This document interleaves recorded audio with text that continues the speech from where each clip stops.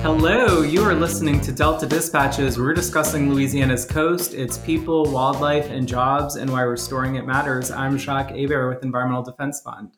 And I'm Simone Malas with Restore or Retreat. And here we are, Simone. We are rushing toward Labor Day. August is coming and going, and I cannot believe it. But I hope you're staying cool down there. No. And No. Staying inside maybe is the better way to phrase that. But how are things going for you? It's been a while since we've chatted. I know. I actually missed the last one. I was absent for school that day, and so you were able to take on T. Bradley. So glad that we were able to have him on the show, and excited for our guest today. But yeah, I mean, talk about streaming towards Labor Day. I can't tell if I'm like falling head first or gonna ram into Labor Day head first. Summer's just flown by. And Jacques, there is no slowdown in coastal work. We say this all the time. We're just waiting for the break, but there is none. And so a lot of ways that's good, but also always a very active hurricane season. And so always have our eye towards that as well. Of course, yeah, and I can definitely empathize on the lack of not slowing down. Right, things are still busy, but we have been, of course, tracking the tropics and thinking about folks in Mexico who were recently impacted, as well as in New England. We certainly don't want any storms to come to Louisiana, but we don't want them to go anywhere else either. So even though it is predicted to be a more above average season, and we're actually in and heading into the most active part of the season, hoping that things can stay relatively calm, especially after last year. Yeah, and as everybody down here remembers, we are approaching the Katrina anniversary, and so that always kind of heightens everyone's awareness about so many things that are around us here in coastal Louisiana. I think we'll touch on that topic a little bit later with our guest.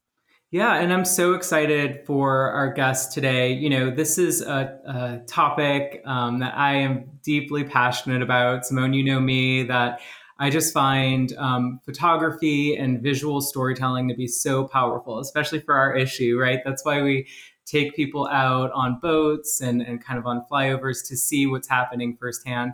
Of course, not everyone can go out on a boat or on a flyover, so photography is such a powerful way to bring the issue to life and really visualize what we mean when we're talking about coastal land loss, coastal restoration, and so much more. So this is a photographer I've followed for a while, has done beautiful work and has been featured in the New York Times and elsewhere. But Matthew White is a photographer based in New Orleans.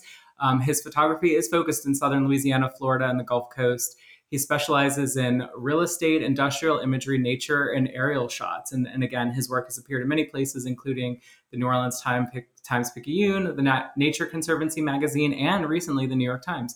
So welcome to Delta Dispatches, Matthew. How are you doing? I'm good, thanks. I'm glad to be here.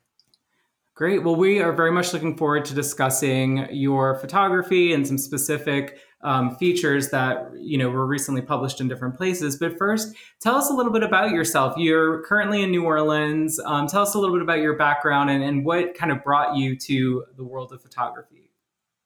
Well, I was born in upstate New York in the town of Endwell, which is a suburb of Binghamton. And as I got older, I just kept moving further and further south. I've lived in Richmond, Virginia, and Athens, Georgia, and I've lived in New Orleans for a little over 18 years now. And I think I just kept moving further and further south because even though I was born in a kind of a cooler climate, I never got used to the cold weather. And so I always sought out warmer spaces, and that actually had a lot to do with why I got into photography and the kinds of things that I photographed. So, Matthew, when was the first time you picked up a camera? When I was 15 years old, I got a Canon 35 millimeter camera for my birthday. I had an aunt who was into photography, and I was always looking at her camera gear. So somebody suggested that I might like taking up photography. So they got me the camera. And at the same time, um, I had discovered a New York photographer named Joel Meyerowitz.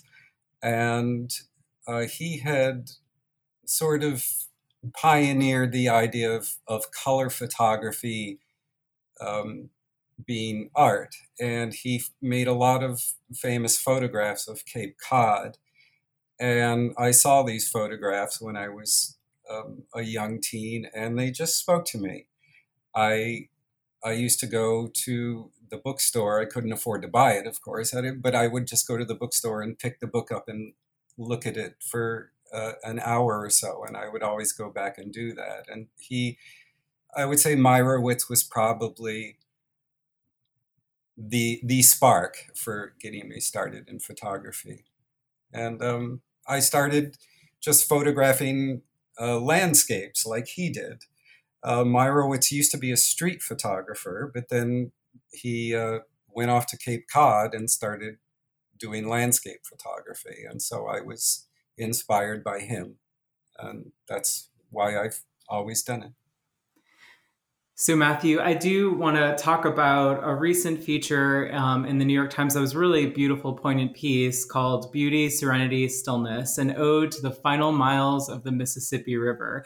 We'll certainly link to this feature in our episode so people can check it out if you haven't. But I have to ask, I'm a little biased, but the piece really focuses on Plaquemines Parish. And I have long felt that Plaquemines Parish is unique and otherworldly. And as soon as you cross that St. Bernard Parish line and head into Plaquemines Parish, especially on the East Bank, it is kind of this unique otherworldly place. So tell us a little bit about this feature and why Plaquemines Parish is such a unique and special place to document in photography. Okay, well, I first learned about Plaquemines Parish during my time living in upstate New York, where I had this need to escape the climate.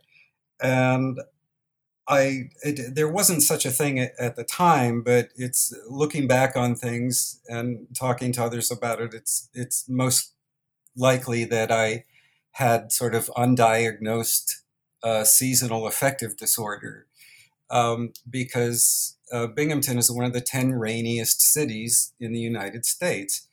And it's cloudy a lot. And for some reason, this had an effect on me. And so I sought escape from that by going to the library and taking out books that had photos of warmer places. And one of those places was Louisiana. The library also had the full catalog of these real giant-sized USGS quad maps. And so I started looking at the map of Louisiana, and I zeroed in on Plaquemines Parish. And just seeing how remote it is, and the strange shape of it, and the names of the places, like Pilot Town and Port Eads. And I started to wonder what these places were like. And over the years, I discovered there really was not much of a photographic record of Plaquemines Parish other than some historic photos or industrial photos. And so I used to imagine myself, pretending I was Joel Meyerowitz and going down to Plaquemines Parish and doing landscape photography there. And eventually I worked my way further and further south and was finally able to first see Plaquemines Parish around 1999 or 2000, when I started making trips down here when I lived in Athens, Georgia. And that's when I started the project. And it just, you might be able to relate to this, but it's like you said, when you cross that parish line and you start getting down river, it sort of, it hypnotizes me in a strange sort of way. There's the sensations, the wind, and there's this kind of salty air. and just the lack of sound and the silence of the place and the minimal landscape, it hypnotizes me. It soothes some nerve in my head that has needed to be soothed for a very long time. And it's sort of become this, I guess you could say, a psychological safe place for me. And along with discovering that, I also learned about the history of it and the places and how people lived. And it's just become a great fascination for me. And so I've worked on photographing it for 20 years now. Well, now I'm officially homesick, so thank you, Matthew. But I do have to ask, I mean, I'm so fascinated with, you kind of in the library looking at these images and these maps of a place you'd never been to, right? But we're just fascinated by, and then actually getting there and then kind of having part of your career be documenting it. So what was that first trip like to Plaquemines Parish when you actually were on the ground and you're like, I'm here? What can you tell us about that experience? I was kind of elated in a way. I remember just sort of standing way down on Tidewater Road in Venice, which is kind of the end of the line, and there was this sense of calm, like I'm here, and here I am at the end of the river, and this place that has so much power, and where all these people worked and lived and died and had such a unique lifestyle in this place that not too many people have really seen, but really is sort of an essential part of commerce in the United States and in Louisiana in general. It was this great sense of accomplishment that I had finally made it here. There definitely was a sense of calm that came over me, and I still feel that every time I go down, and it doesn't get old. I can do it. I can go down there, and I can always find my way into that mindset and to that mental space that that just feels good to me. And the photographs not only are something that I'm doing just for the record. I feel like I want to do. I want people to see these places, and I want to have a photographic record of it for posterity. But the real intent, like what I'm trying to do, is to not necessarily tell a story, but to communicate what it feels like to be there.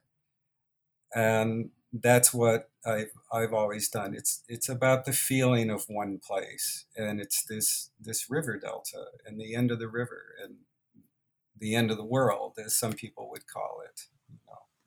Yeah. One of the things that, I mean, really fascinates me about your photography that you document is just the concept of change and how I mean, especially if you look at some of the photographs of the buildings in Plaquemines Parish that you've done, some of these buildings are abandoned and have long been abandoned. And then even thinking about the landscapes where maybe at one point buildings did exist, right? And homes and people lived there and there were businesses and just over decades, with storms and more, I guess even centuries since the beginning, it's just been a landscape of change, right? And so you're documenting it in this one time and place, documenting that change. And then, like you said, I'm sure between the time you first went down there and the time that if you were to go down there today, it would have also changed dramatically. So can you talk a little bit about how change and time fit into your photographs, specifically in documenting a place like Plaquemines Parish?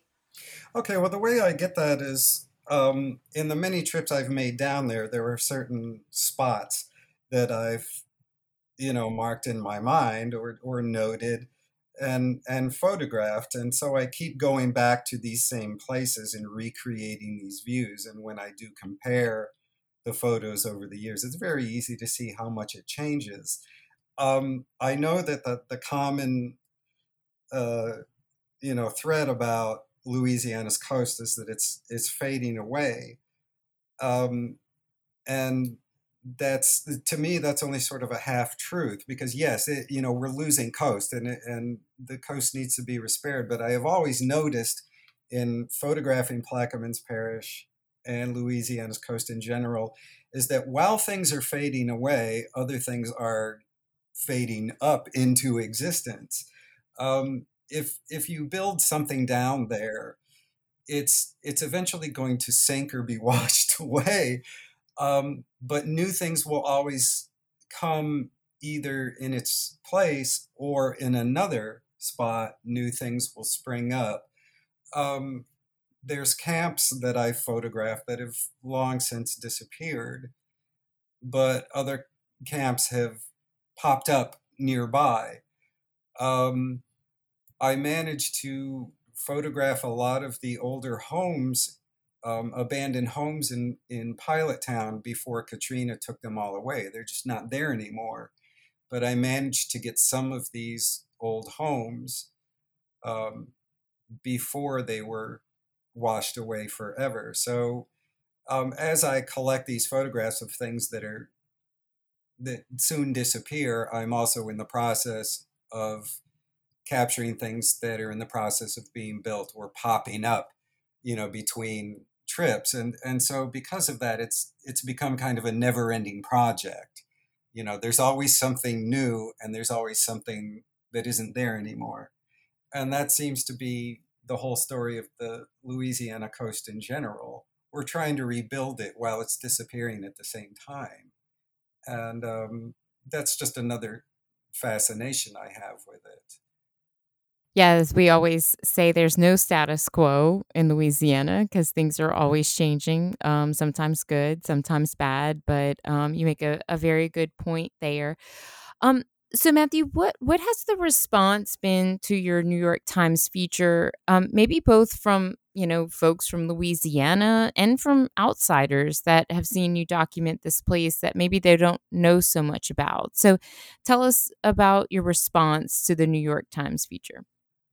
Okay, well, I got a lot of emails um, after the article came out, and believe it or not, they came from all over the country, and even some places in Europe. And I got a couple of emails from India.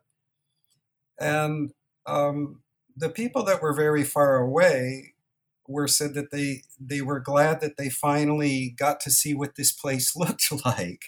And so I realized that they had the same fascination that I did when I was younger. That like, well, here is this place, but there's not much of a photographic record of it. And they were saying thank you, because now I know what it looks like. Now I know what it feels like to be in this place.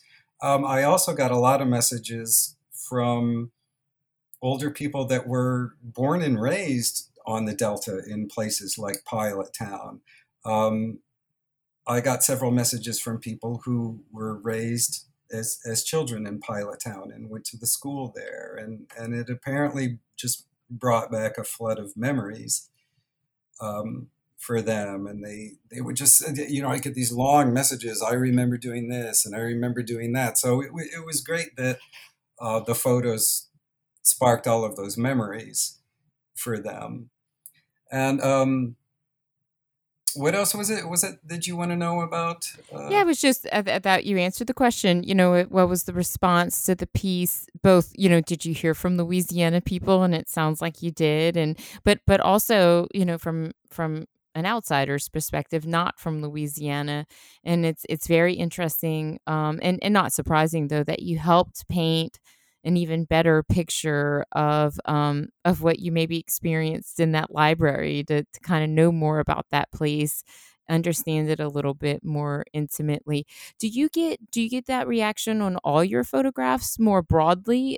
Is that just an emotional connection to something like a beautiful photograph?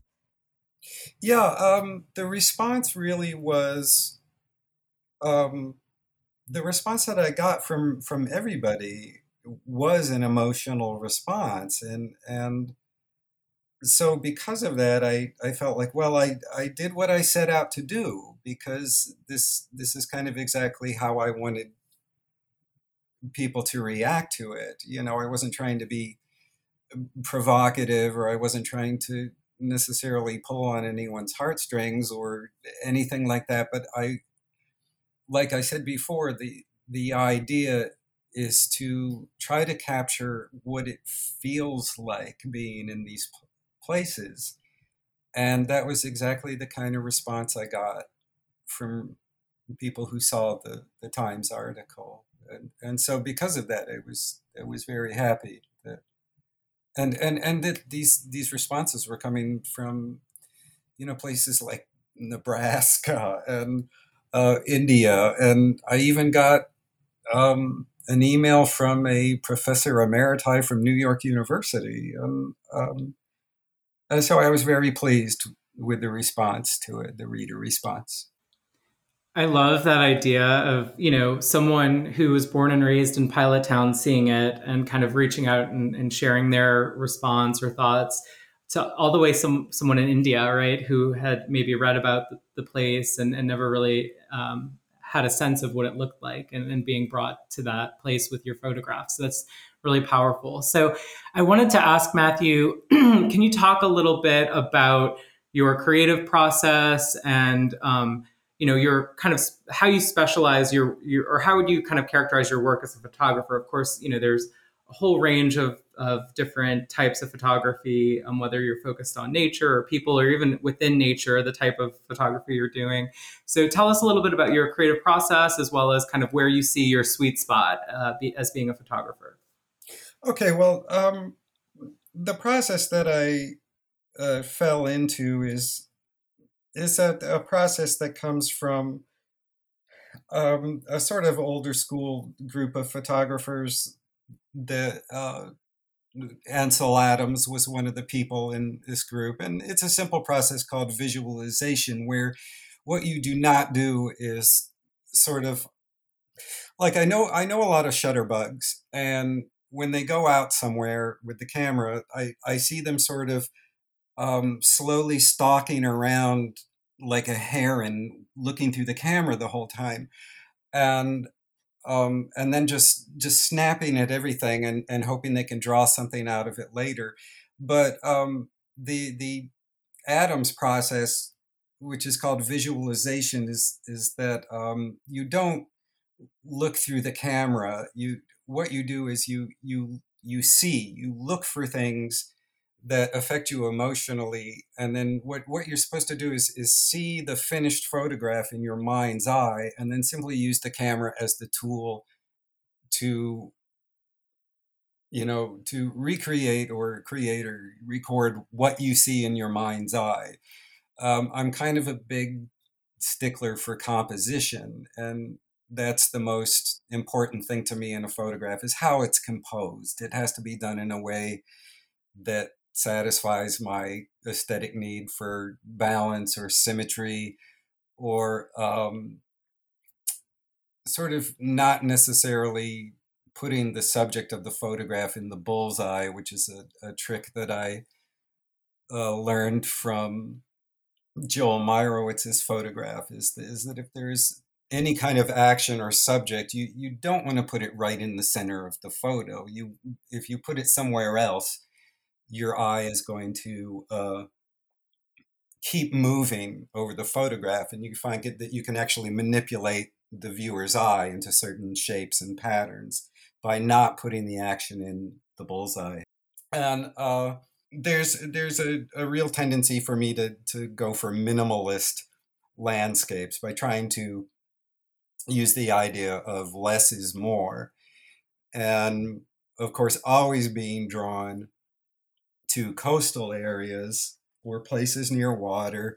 Like, I have no problem with the Rocky Mountains, right? But we all sort of have a sense of where we belong. And for me, it's near water. And when I was growing up, I also started really getting into the movies of Federico Fellini, and I noticed that he most always ends his movies on the beach or by water. And I don't know why he does that, but I understand. Do you know what I'm saying? I understand. And it's sort of a barrier to the subconscious is the only way I could describe it. And that's why I've always been attracted to these sort of minimalist coastal landscapes. I'm definitely in my element when I'm near water and I have a camera in my hand. So, Matthew, do you have any advice for, maybe some folks that want to follow little Matthews that want to follow in your footsteps? Advice for budding photographers or photojournalists that are out there. I couldn't really speak to a photojournalist because they have this storytelling skill that I've only dabbled with. There's been a few times where someone has called me up and said, "Can you go and get a picture of this thing happening?" And I've done it, but there are the true photojournalists. Just they're not so much concerned with composition and things like that, but they know how to tell this story by giving you an image and no words. But as far as any photographer in general, or especially a landscape photographer, um, I would just say you've got to pick your thing and to just keep doing it for better or for worse, because that's what I have always done. And um, the fact that I am not a particularly connected person or a person of means maybe has been a setback a few times, but I've always just stuck with it. And I've had to tell myself many times that I just have to keep doing this and not worrying about what anyone else thinks, and eventually some good is going to come out of it. Sort of like the New York Times. The response I got to the New York Times article was a great reward um, for the many years I've put into doing it. So I usually tell any photographer to think about how you're composing your photos. To simply just keep doing it. Do it because you have to, not necessarily because you have this scheme to raise your profile or become an overnight sensation. Because if you have any plan like that, just sort of like when you're being a musician, is if you think I'm going to do this, and then I'll be successful, you're really going to disappoint yourself. I would just say I tell everybody to just do it because you love it and do it because you have to. And eventually people are going to pick up on it. So, Matthew, I do want to shift gears a little bit. We've got a little bit more time left in this episode, but one of the topics I wanted to bring up was just thinking about documenting places after disaster. And of course, I think this is certainly true for Plaquemines Parish, and it's been true for other parts of Louisiana's coast, but there's been a rush of people, whether it's news media or others, to go and document a place after disaster. And you were in Orleans Parish when Katrina hit. And in the New York Times piece, you talk about how as a photographer, you were frustrated by a lot of the post-hurricane photography that was coming out at that time. Can you talk a little bit more about that frustration and how you've tried to differentiate your work while photographing amidst kind of these post-disaster situations? Okay. I had no issue with the photojournalists who were documenting for the record just what was going on down here, and also the magnitude of just how much destruction Katrina caused. But at the same time, I saw a lot of efforts being made to simply cash in on the spectacle of that. There were a lot of books that hit the shelves that were just compilations of stock and news photos of nothing but destroyed homes and piles of garbage and portraits of people sitting on the steps of their ruined homes sobbing, and they were making money out of it, and that really kind of got my goat, and it especially especially so with the world-class photographer Robert Polidori, who came down here um, armed to the teeth with all this top photo gear and a generous paycheck from a magazine I'd rather not name because I subscribed to them for half my life. But he came down here and literally broke into homes and photographed people's ruined possessions. Um, and he did even worse than that, is that he came back down here in a year and sold a book and was selling prints of it for $25,000 a pop. And it kind of infuriated me. And I called him out on it on the internet. And I guess he must have read it, because afterwards he mentioned in an interview that he had to retain an attorney to fend off charges of breaking and entering. So because of that, I decided that I was not going to intrude on anyone's sense of loss. I wanted to photograph the things that were still here and still beautiful in spite of the storm. And I know at the time, in the years after Katrina, the whole post-Katrina era, a lot of commentators, journalists, people like that, the question that kept coming up is, well, if Katrina wiped this place out like this, why should we rebuild it? And I wanted the answer to that question to be my photographs. You want to know why we need to restore the coast? You want to know why we need to rebuild these places? Look at these photographs and tell me it should not be rebuilt. This is beautiful. These places are beautiful. Living here is sustainable. We just have to have the political will to do that.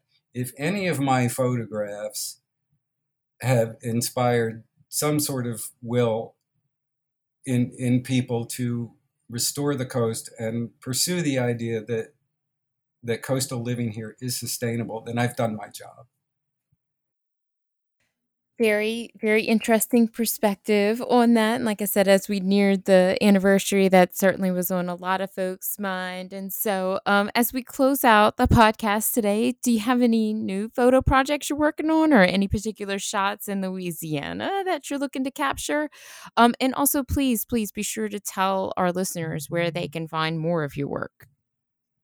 Okay, well, before I forget where, I would say I have a website that is MatthewWhiteStudio.com. That's easy enough to get to. And there's a Tumblr blog connected to that where I post the most recent work. I have another long-term project that I've been working on almost as long as the Plaquemines project, which is based in Cameron Parish. And the reason for that is the same. I think it's a beautiful place. There's just not much of a photographic record of it. And I've been going out there since 2006. I usually go there once a year. I wasn't able to go last year because of COVID and all the fears of travel. But I've worked on a project surrounding Cameron Parish, which you can see at my website. And I really hope to have both of those projects, both the Plaquemines and the Cameron projects, published in book form with a good university publisher or trade publisher. I just it requires connection and backing, and that's just not something I've been particularly lucky about. But I really want to get it out there just because I want to share these photos with everybody. I really think if more people saw the coast, then there wouldn't be any questions about the necessity to restore and preserve it and to make living there sustainable.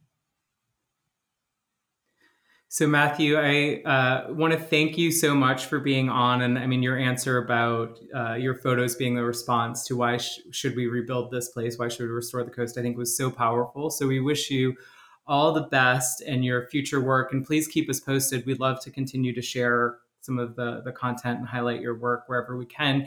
Before we let you go, though, we do have our Delta Dispatches tradition of a fun question. So this one, I guess, is very relevant to the conversation we've had today. So I'm sure there are places that you have long wanted to photograph that you have not been able to. So if you could today pick up and go to any place in the world to photograph, where would that place be? Cimarron County, Oklahoma. Ooh, that's very specific. Okay. I've been wanting to go there for a long time. It's a question of having the means to get there. I mean, I've budgeted it all out. I just haven't had that amount of money fall into my lap. But it's the reason is because it's very flat and very minimalist, just like the Louisiana coast. But it's a whole different ball game. You know, we're talking about the heart of the Dust Bowl, and the flat minimalist landscape, I think, would make a really good contrast with the Louisiana photographs I have. And I've got it all figured out, you know, what format I'm going to shoot it in and exactly where I'm going to go. And it also borders, that county alone borders 4 different states. Did you know that? If you're in Cimarron County, Oklahoma, and you drive 30 miles in any direction, you're going to hit either New Mexico, Colorado, Kansas, or Texas. Oh, that's So neat. I could knock off 5 states in one trip. Earn all your badges, right? Right. You know, put more little pins in the map or whatever it is you do. I also really need to get back to Chenartigue in Louisiana, which is not an easy place to get to. And the permissions and semantics involved in getting there, it can be a little difficult. And but I really need to get back to that place because I was fortunate enough to photograph it in 2011. But since then, I've had some good camera upgrades and processing upgrades. And so I need to hit that again. And I don't know, probably someday I will. But there in Cimarron County, Oklahoma, that's where I would like to go. I like how decisive you were. That's great. Jock and I do this all the time, ask the fun questions, and then we're never forced to answer them because we'd probably take way too long to think about it. Before you go, can you remind folks one more time of the where they can find your work? Okay, the website is MatthewWhiteStudio.com. And that's easy enough to find. And also my Tumblr is connected to that website. And the Tumblr blog is where I post the most recent work. Or sometimes I will publish remastered photos from the old archive, you know, or revisiting a photo. I found that a lot of my favorite photographers will go back and revisit older things and either reprint them or reprocess them. Yeah, very neat. Well, you were a great guest to have on today. We learned so much about your perspective from Louisiana, but also certainly a lot more about the emotion of art and photographs itself. So thank you for being with us today. Well, thanks for having me. I love doing this. I love talking about it, and I'm glad you had me on. Great. And we'll also make sure that we have all those links when we share the podcast every way we can. I'm going to provide the coastal stat of the week, and Jacques, you'll close out with the coastal voice of the week. So this coastal stat of the week is very interesting. According to a recent poll by Global Strategy Group, voters are widely in agreement about how the state should address its land loss crisis, with 82% of coastal Louisiana voters supporting sediment diversions. 82%. Large-scale coastal restoration projects that would reconnect the Mississippi River to the wetlands to sustain them over time. Supporters for diversions are strong in every region and among every demographic, including 74% of voters in Plaquemines and St. Bernard parishes. More than half, 56% of voters, indicate that they would view state and local elected officials who support these projects more favorably, and only 7% would view elected officials who do not support these projects less favorably. Moreover, support for sediment diversions is incredibly robust, holding at 70% after voters are exposed to a balanced debate that includes the language actually being used by certain opponents of these projects. So, Jacques, probably just some news that we didn't know, and also some surprising news there as well, in terms of how much folks here in coastal Louisiana not just support coastal restoration, but support reconnecting the river. Yep. And you can actually go to our website, MississippiRiverDelta.org, to see the full poll results and learn more. And now I have this week's Coastal Voice of the Week, which comes from Darylyn in Braithwaite, Louisiana. And her voice is that it could be gone, which I think is a reminder of the urgency of what we're working towards. I think it's short and sweet. And so thank you, Darylyn, for sharing your voice. And a reminder, you can go to MississippiRiverDelta.org/restore-the-coast and share yours. And we'll potentially share it on one of these shows coming up soon.